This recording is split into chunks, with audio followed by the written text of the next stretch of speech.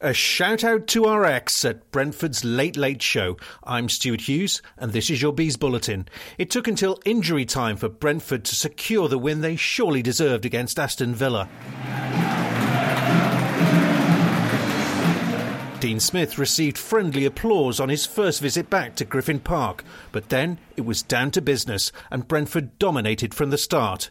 Despite outplaying the visitors though, the match seemed to be heading for a goalless draw. But a certain Frenchman had other ideas. It's Maupay! He's become a big noise in the Championship! An unstoppable force in the Championship! And he may just have sunk Aston Villa. That commentary courtesy of Sky Sports. On Braemar Road, a consensus. A win was nothing less than we deserved. Took a while in coming, but we believed, and with the 4 minutes up there, he always got a chance when he got Maupay up front. We deserved to win from the start. I think we set Arsenal out to win it, and they came for a draw.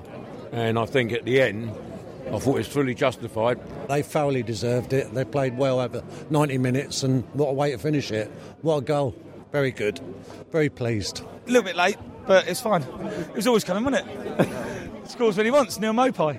It was a memorable evening for Thomas Frank, Dean Smith's apprentice no longer. That feeling when we score a late winner, that is unbeatable. I think for everybody who cares about football and are into football, that's why we're in this world, to find and to feel and experience those moments.